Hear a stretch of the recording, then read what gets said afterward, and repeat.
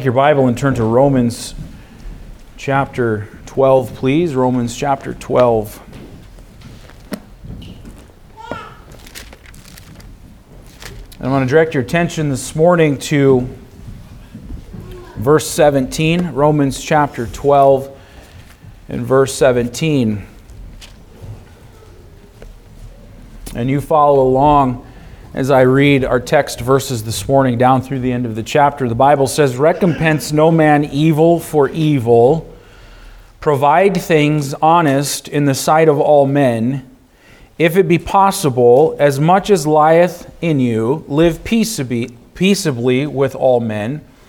Dearly beloved, avenge not yourselves, but rather give place unto wrath. For it is written, Vengeance is mine, I will repay, saith the Lord. Therefore, if thine enemy hunger, feed him.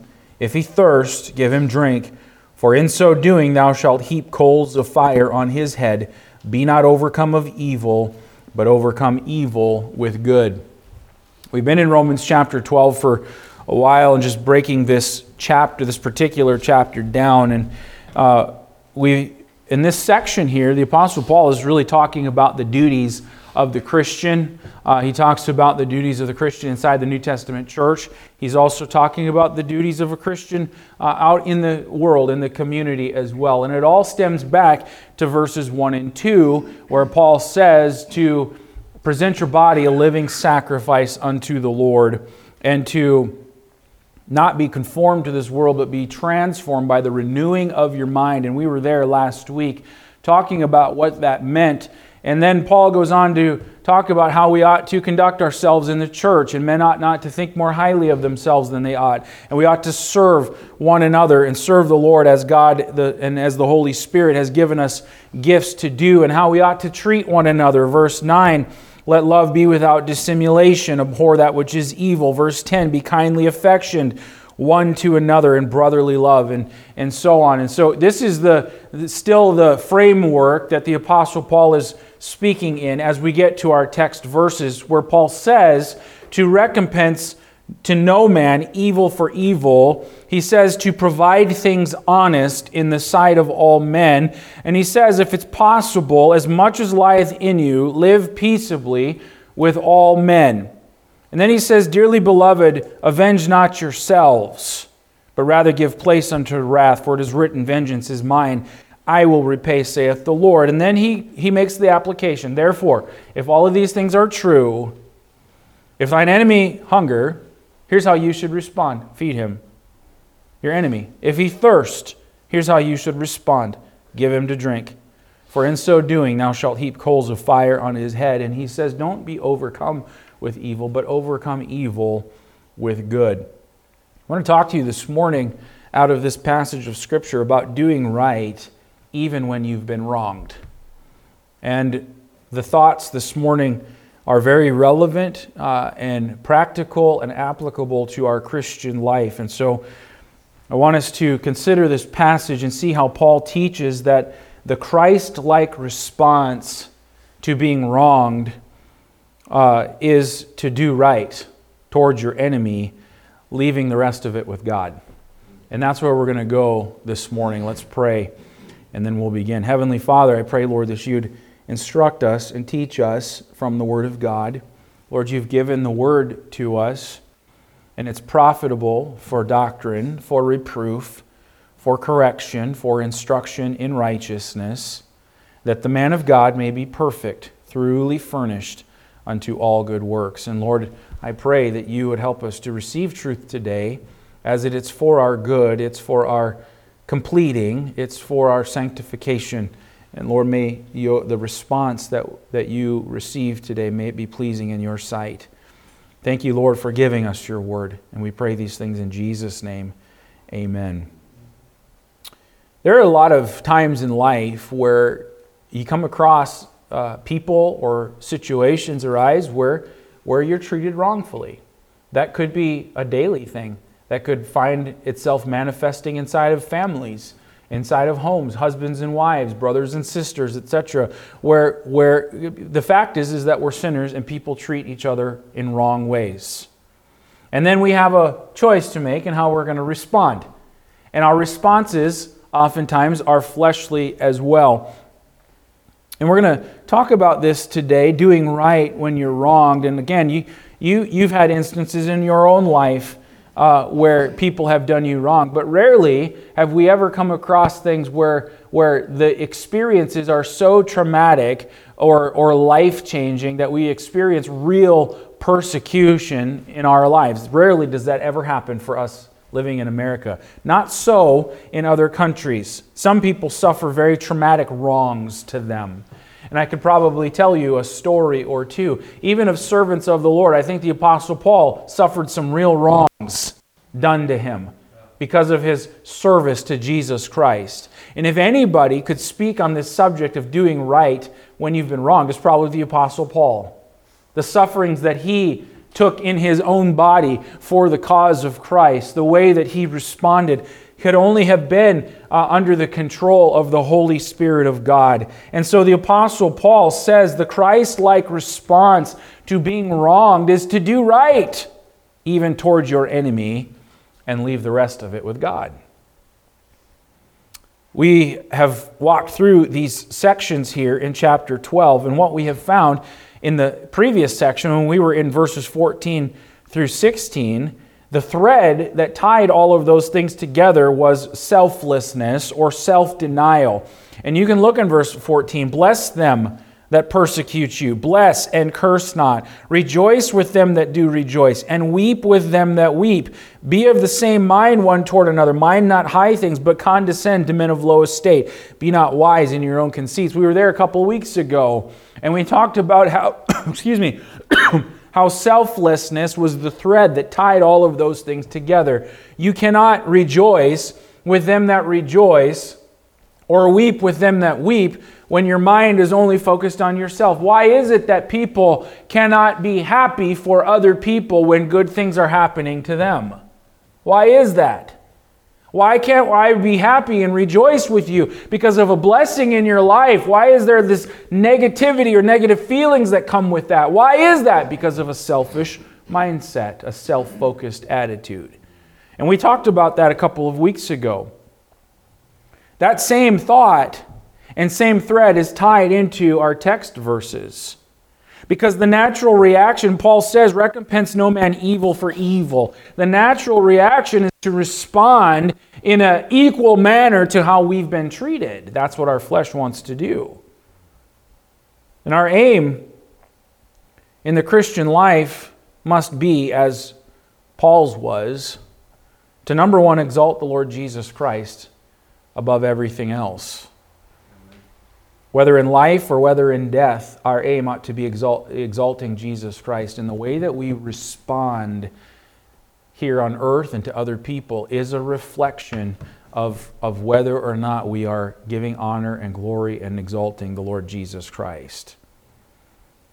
And so we're going to talk about this today, and our desire should be that all the people around us, whether it's friends, family, church members, or even enemies, our desire ought to be that they would come to know the mercy and grace of the Lord Jesus Christ in their own life too.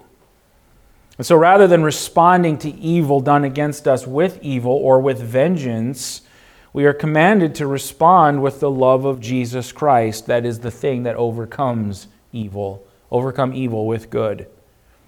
The world says, the motto of the world is, don't get mad, get even. You've heard that, right? We've heard that motto out there, but the Lord says, love your enemies and do good to those that hate you.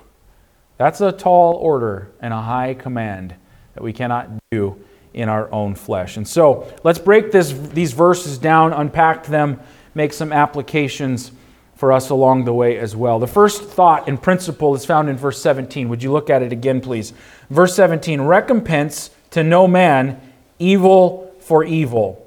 And what we find here is that the wrong response to being wronged is to pay it back with more wrong. You understand that? The wrong response is to pay it back with more wrong. Paul says 3 times in this portion of Scripture, and he says it in slightly different ways for some emphasis, but he says this very thought: the wrong response to wrong is to pay it back with more wrong. He says in verse 17, don't recompense to any man evil for evil. In verse 19, he says, dearly beloved, avenge not yourselves, but rather give place unto wrath. He says in verse 21, be not overcome of evil, but overcome evil with good. Paul gives a similar command in other portions of Scripture. Turn to 1 Thessalonians chapter 5. Keep your place here.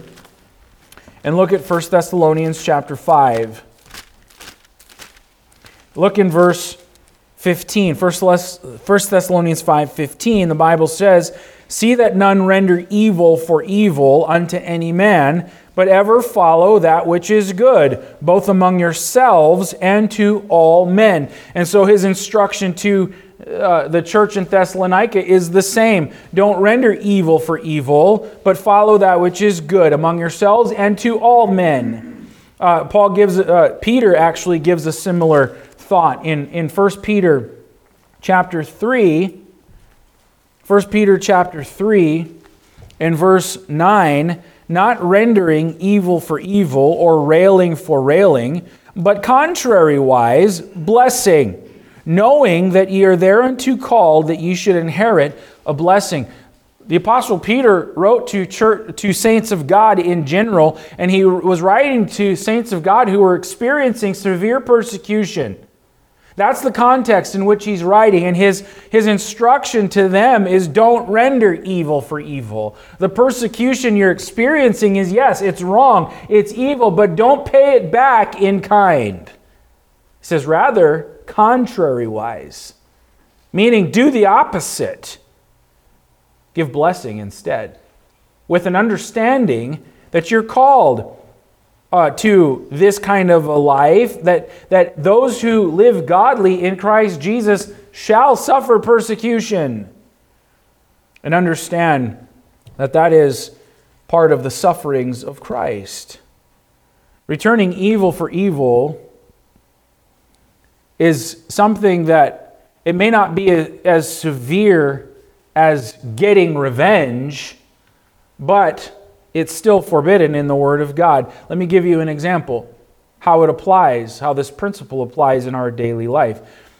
We may not experience physical persecution where, our homes are taken from us and burned and those kinds of things. But rendering evil for evil can look something like this. A husband who comes home from work, he's had a stressful day.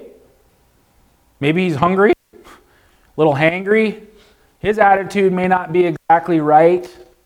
And he comes home and the wife, lays something out for him or sort of just dumps her day on him, and he's not in the right frame of mind, and so he's sort of in his flesh, and so he might snap unkindly at his wife for the things that she's laid out on him, and he might say something like, give me a minute, I've had a tough day, I don't need to hear about all this kind of stuff right now. His attitude may not be right toward it all, and the wife might pick up on that a little bit, and she might get her feelings hurt a little bit, and so instead of responding kindly in return, she responds in a way that's cold, with a cold shoulder, and I'm not speaking to you for a while, because we're not on speaking terms or good grounds right now. Was it wrong for the husband to react that way to her? Yes, it was. Is it equally wrong for the response then to be a cold shoulder? It is. That's the idea behind rendering evil for evil.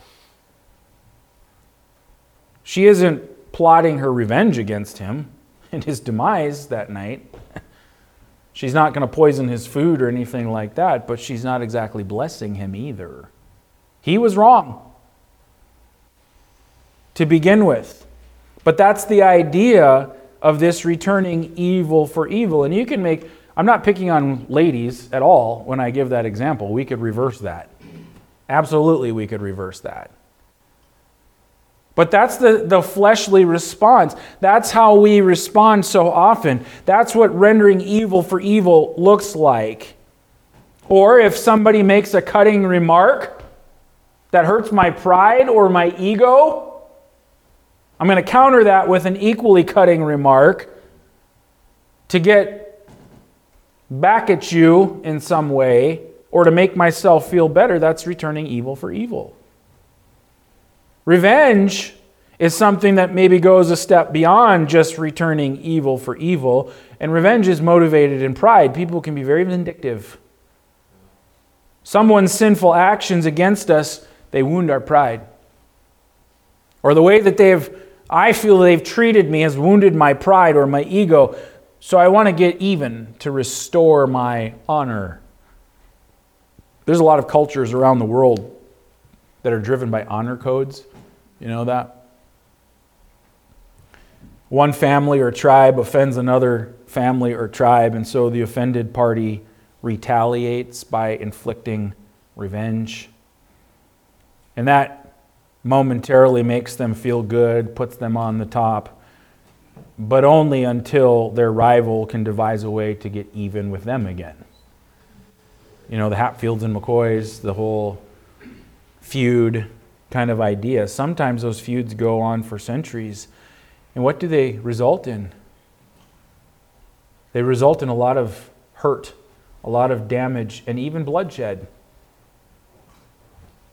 The application for this, though, is that the natural and the fleshly response that we often have is, he hit me, so I'm going to hit him harder. That's the natural fleshly response. And there are three things here that we need to understand in this passage. Look at verse 18. Go back to our text and look at verse 18. The Bible says in verse 18, if it be possible, as much as lieth in you, live peaceably with all men. Now, the first thing that we need to understand here is that vengeance, or returning evil for evil, it never ever leads to more peace. It only leads to more vengeance. And it disobeys the command of verse 18, if it's possible, as much as lieth in you, live peaceably with all men.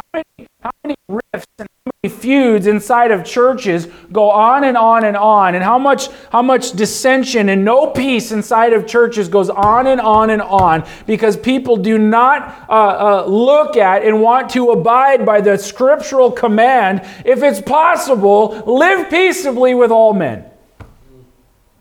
As much as lieth in you. Now, there are times when things can't be reconciled. That's true. They won't be, but it's not because that's not because there's two parties who have humble hearts who want to make things right. Because if there's two parties who have a humble heart who want to make things right, it's going to be made right. Because we want to serve God, we want to love God, we want to bless others. I want to be right with my brother. But when one refuses, sometimes there's not really anything that you can do. But as much as lieth in you, as much as you can control about yourself, live peaceably with all men. Vengeance, or getting even, or returning evil for evil inside of a marriage relationship, it never leads to more peace. Secondly, vengeance usurps something that belongs to God. Notice verse 19. Dearly beloved, avenge not yourselves, but rather give place unto wrath. For it is written, vengeance is mine, I will repay, saith the Lord. You know, we're incompetent to carry out the right kind of justice. We're incompetent to do that. Or to recompense in the right way. Because we cannot know all that there is to know. We cannot know all the motives of somebody's heart. We can't know all the circumstances behind something that we even perceive as wrongful action towards us. And besides that, our emotions get involved and it clouds our judgment. Only God, who knows all things, is competent and righteous to judge. And so the Bible says, "Dearly beloved, avenge not yourselves, but rather give place unto wrath, because vengeance belongs to the Lord." And God said, "I will repay." I'm keeping track. I know what's really going on. And in the end, justice is going to be done.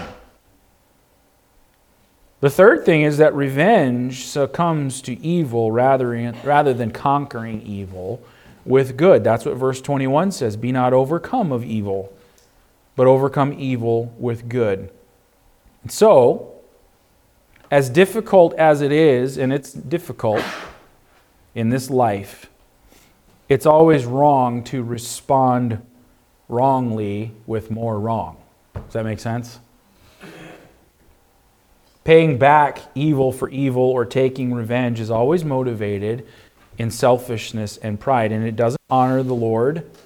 It doesn't honor how merciful God is to us, and it will not lead to conversion or change in the one who has sinned against you or done wrong. And so the admonition is, first of all, the wrong response to wrong is to pay it back with more wrong. Let's look at the second thought and principle here. The second thought is that the right response is to do right toward your enemy. Notice what verse 17 says again. Provide things, in the second part, recompense no man evil for evil, provide things honest in the sight of all men. Now look at verse 18. If it be possible, as much as lieth in you, live peaceably with all men. Look at verse 20. Therefore, if thine enemy hunger, feed him.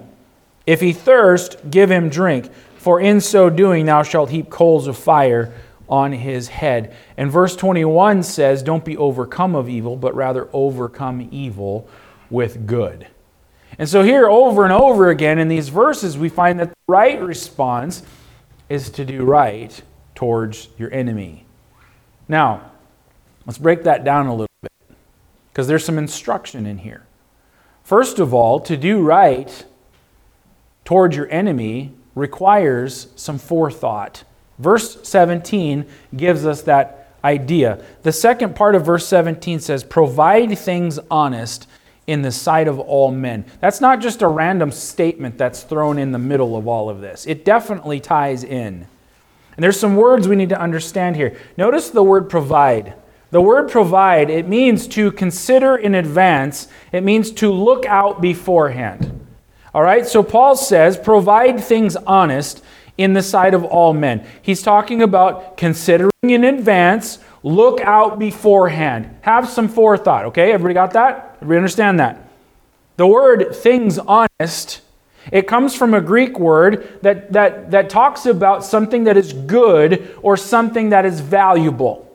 All right, so we're thinking ahead. It's forethought about something that is good and something that is valuable. And the idea behind what Paul is saying here is it means take some thought in advance for what is visibly good in the eyes of others. And the idea behind it is not, I'm so concerned about what others think. The idea behind it is, watch out for your testimony because you represent Jesus Christ.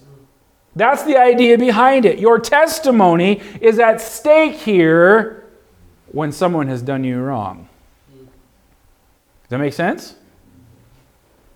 Paul's not saying to shape our behaviors based on public opinions, because most of the time when that happens, that's something that's contrary to the Word of God. But he is saying that we need to be mindful of responses so as to be a testimony to a watching world. And people are always watching, whether it's out there in the community or whether it's inside of your own home, people are watching.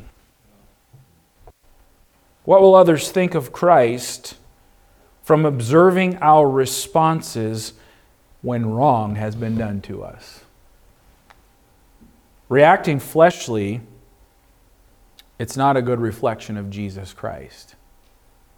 So let's make that application. I was just challenged with this actually this last week, maybe a week ago or 2 weeks ago, something like that. But you know, it's true that people are always watching somewhere. That could be in the church, it could be in the community, or it could be your kids in your home. They're always watching. And this is a great reminder for us when it comes to this thought. We need to be mindful of our responses so as to be a testimony to those who are watching. What will our kids think of Jesus Christ when they observe our interactions one with another? Right? There are disagreements that happen. That's a fact of life. And there are times when we don't respond rightly. But you know what? When parents are arguing, or parents are nipping at each other, or parents are snipping at each other, parents' responses back and forth to each other are aggressive or passive aggressive or any other kind of aggressive you want to throw at it. Whenever there's this back and forth that is not like Christ, guess what? It's having an effect and making an impact on those who are watching. Let's challenge with that.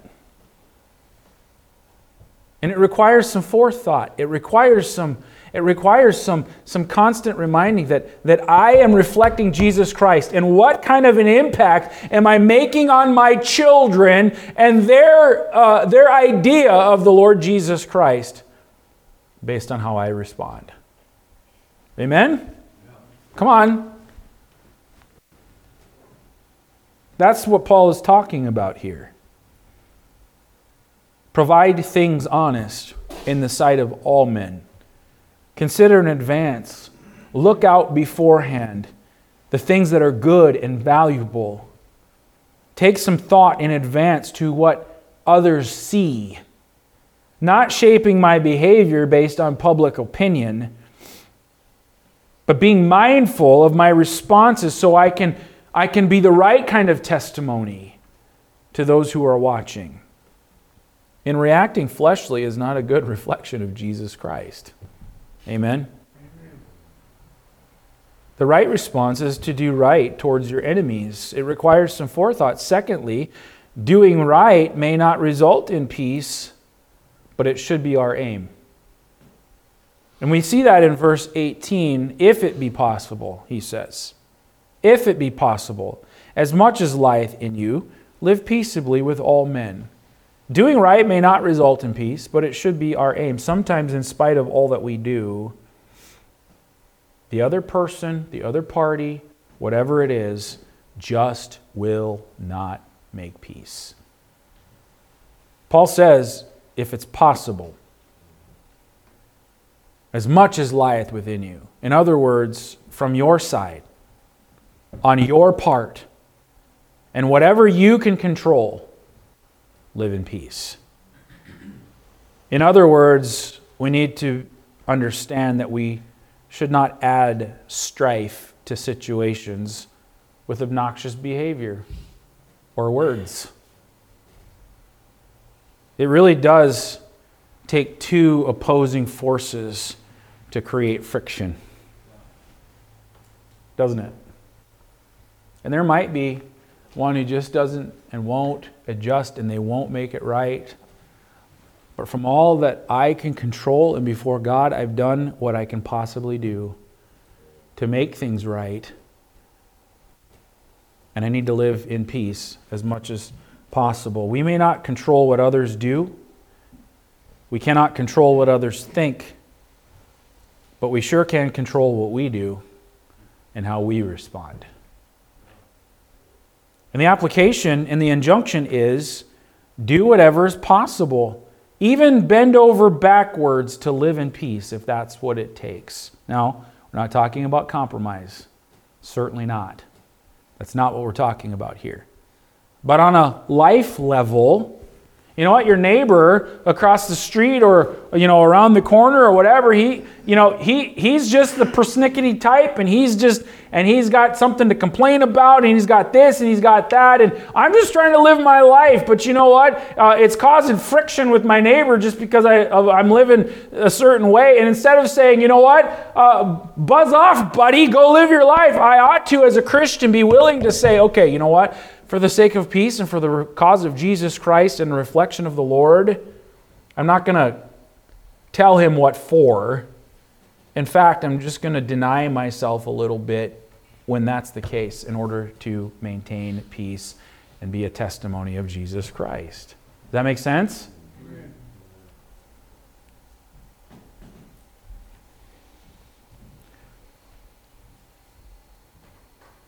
It's not okay to have feuds with others, especially in the church or with our families or with our neighbors.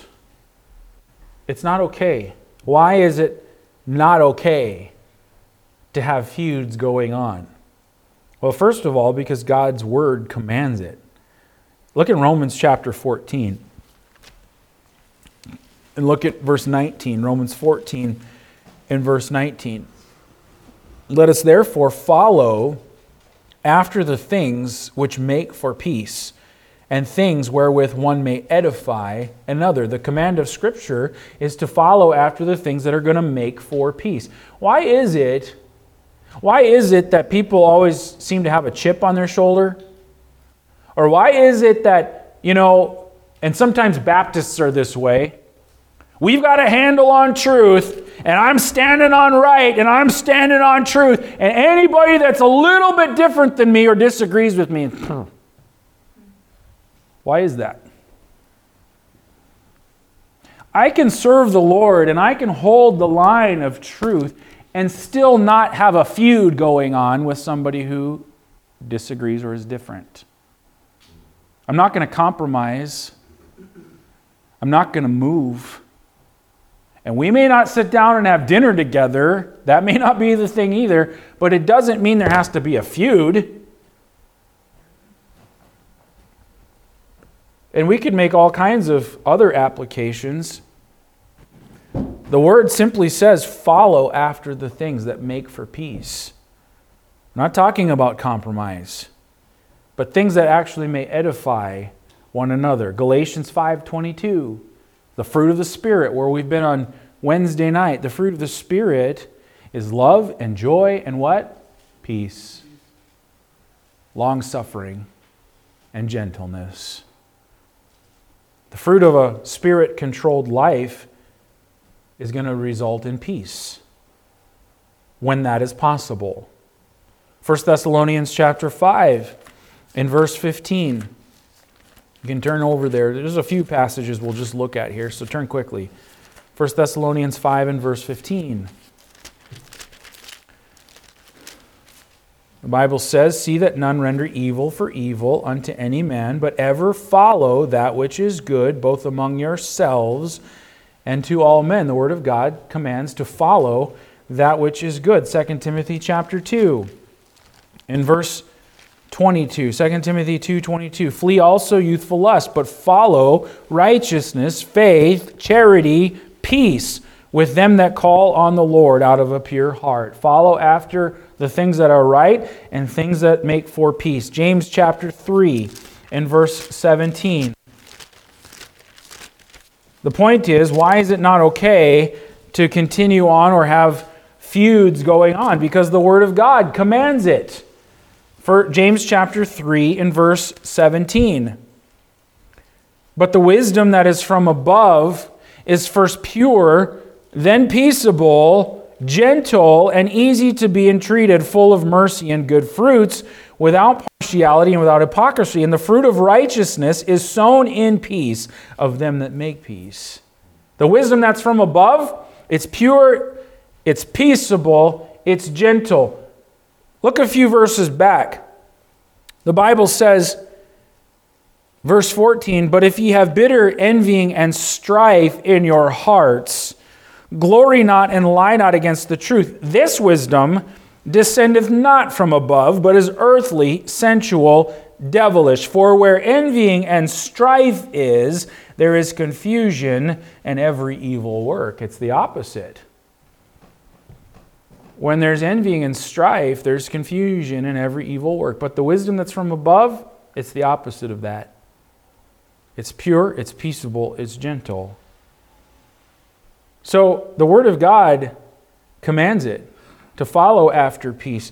But secondly, another reason why it's not okay to have feuds going on is for the gospel's sake, for the testimony of Jesus Christ and the sake of the gospel. Hebrews chapter 12 in verse 14 says, "Follow peace with all men and holiness, without which no man shall see the Lord." Interesting thought. Interesting thought here. You want to be a testimony for Jesus Christ? You want to represent Christ? You want people to see the Lord? Follow peace with all men and holiness. And so the wrong response to being wronged is to pay it back with wrong. The right response when you're wronged is to do right towards your enemy. He says, provide things honest in the sight of all men. It suggests that Christians live in a glass house and must be aware that others are watching. You know, we could have the attitude like, I'm going to live my own life. I'm going to do what I want. I don't care what you think. I don't care what anybody else sees or thinks. Listen, that's the wrong attitude for a believer in light of Romans chapter 14. People are watching us, and as much as possible, we should live peaceably with all men. And of course, we cannot compromise with sin. We cannot have a peace at any price kind of an attitude. Certainly not. But we ought to have the spirit of peacemakers for the Lord's sake and for the gospel's sake. And lastly, I want you to look back in our text at verse 19. 19 through 21. And the principle that we'll see here is that having responded to wrong with right, we can just leave the rest of it with God. Okay? Look at verse 19. Dearly beloved, avenge not yourselves, but rather give place unto wrath. For it is written, vengeance is mine, I will repay, saith the Lord. Therefore, if thine enemy hunger, feed him. If he thirst, give him drink.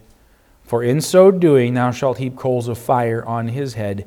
Be not overcome of evil, but overcome evil with good.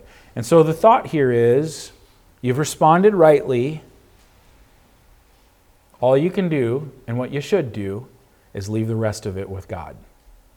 You can leave all vengeance to the Lord. Paul commands in verse 19 not to take vengeance on others, especially if it's related to a personal thing, personal revenge. The word avenge here, it means to vindicate or retaliate. Okay? So read it again. Avenge not yourselves. The word avenge, it means to vindicate or retaliate. And then he says, give place to wrath. In other words, he says, give room, yield, put wrath in its place. And then he says, it's written, vengeance is mine, I will repay, saith the Lord. Romans 13 and verse 4, the Bible says, for he is the minister of God to thee for good. But if thou do that which is evil, be afraid, for he beareth not the sword in vain. For he is the minister of God, a revenger to execute wrath upon him that doeth evil. He's talking about authorities, maybe law enforcement, etc. Ministers of God to revenge or execute wrath upon them that do evil. We could read in all kinds of passages this thought or this idea. God says, vengeance is mine, I will repay. Paul's point is that God is the final judge. And God will repay, in the end, all those who do not repent. And so, if that is true, you can leave your case in the hands of God, knowing that He will be righteous and just in doing and executing exactly what needs to be done to all those who have sinned against Him and even you. I think the Apostle Paul practiced that in his life. All of the persecution he experienced for the cause of Christ, Paul didn't avenge himself. And so our aim should be to bless the persecutor. Verse 14, tells us, bless them which persecute you. Bless and curse not. Verse 20 says, if your enemy hungers, feed him. Don't retaliate. And so the idea here is, God is in control, God is watching, God is keeping track, and God is keeping record. There are going to be those who refuse to repent and who won't make it right. But you know what? We don't have to seek revenge because God will right all wrongs in His time. That's right. Yeah. I just want you to look at verse 20 one more time because I want us to see, what does Paul mean when he says, for in so doing thou shalt heap coals of fire on his head. So he says, do right to your enemy. And in doing so, you're going to heap coals of fire on his head. Paul is citing Proverbs chapter 25. You can turn over there. Proverbs chapter 25. In verse 21.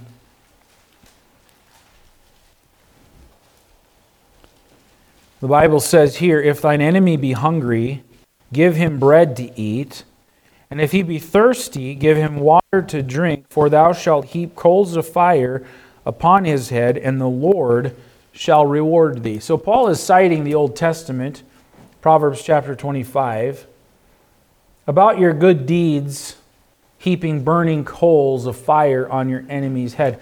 Now, if you were to read the commentaries related to this, most commentators say that the burning coals that he speaks of are burning pangs of shame that may bring the wrongdoer to a place of repentance. So in other words, your good deeds will bring burning coals of shame in their life that's going to bring them around to repentance. That might be partially true, but if you study out this thought in the Old Testament, when you see references to burning coals in the Old Testament, it always refers to God's judgment. Psalm 140, for example, Psalm 140 says this. Psalm 140, verse 7. O God, the Lord, the strength of my salvation, thou hast covered my head in the day of battle. Grant not, O Lord, the desires of the wicked. Further not his wicked devices, lest they exalt themselves. Selah. As for the head of those that compass me about, let the mischief of their own lips cover them. Let burning coals fall upon them. Let them be cast into the fire, into deep pits, that they rise not up again. Let not an evil speaker be established in the earth. Evil shall hunt the violent man to overthrow him. I know that the Lord will maintain the cause of the afflicted and the right of the poor. Surely the righteous shall give thanks unto thy name. The upright shall dwell in thy presence. And so the contrast with the psalmist is that the upright are going to be blessed of God and dwell in the presence of God, but the wicked, he says, let burning coals fall upon them, let them be cast into the fire. And when you study out the burning coals in the Old Testament, it's referring to God's judgment. And so, what does Paul mean then when he says, in so doing, you're going to cast burning coals of fire on their head? Well, I would suggest that the meaning of that verse would be that if you do good towards your enemy and he doesn't repent, you can rest assured that God will one day handle the matter as the righteous judge of all. That's the context. And our motive in doing the good deeds is, it's not to increase our enemy's judgment on their own head, but prayerfully to bring them to repentance. But if they don't repent, if it's not made right, you can know that God will ultimately be the righteous judge. The principle stated here is that the believer has turned himself and the situation over to the Lord. That falls right in line with verses 1 and 2 of this chapter, that you present your body a living sacrifice. And because you turn yourself over to the Lord will take care of you. The Lord will fight the battles. We need spiritual wisdom when it comes to dealing with enemies, especially enemies of the cross. And we better not be a bad testimony. Amen? We don't want to be a bad testimony on the one hand, but we also don't want to cheapen the gospel on the other hand. We need the Lord's wisdom. Now, there were times when the Apostle Paul defended himself. He used Roman law at least 3 times to defend himself, to protect himself, and to protect the testimony of the gospel. And yet, he was still willing to become all things to all men so that some would be won to Christ. Paul suffered for persecution for the cause of Christ. And the thought is, and the principle is, if we would practice Romans 12:1 and 2 and have a surrendered life to the Lord, we can be sure that God is going to protect us or direct us and enable us to do the things that are commanded in the Word of God. So, in conclusion, the hard question that this Scripture leaves us with is this: have I paid back evil for evil in my life? Is that something that I practice in my responses to other people? Is that my pattern with my spouse? Is that the way that I deal with my kids or my brothers and sisters? How are my relationships in the church? How are my relationships with extended family? Is that how I deal with difficult people at work or in the neighborhood? You understand what I'm saying? If that's been a part of my life, maybe I don't physically retaliate, but my responses and my words reflect that attitude of heart. If that's been a part of my life, what I need to do is first admit it, and then ask the Lord for forgiveness. And then figure out a way to try to make things right, if it's possible, with those that I wrong. But if there are those who've wronged me and they don't repent, what I ought to do, instead of not caring about their life anymore or writing them off, what I ought to do is find ways to bless them instead, to pray for them, to show kindness to them. That's how you do right, even when you've been wrong. That makes sense? It's a hard challenge. Hard challenge. But we are more than conquerors through Him that loved us. And with His enabling and a Spirit-controlled life, we can live according to the Word of God, how it teaches us to live. Amen? Let's pray. Heavenly Father, instruct us, teach us from Your Word. And Lord, I pray that the response of the heart today would be one of surrender to You. And Lord, may You accomplish Your will as You see fit, that You might be glorified. And we pray these things in Jesus' name.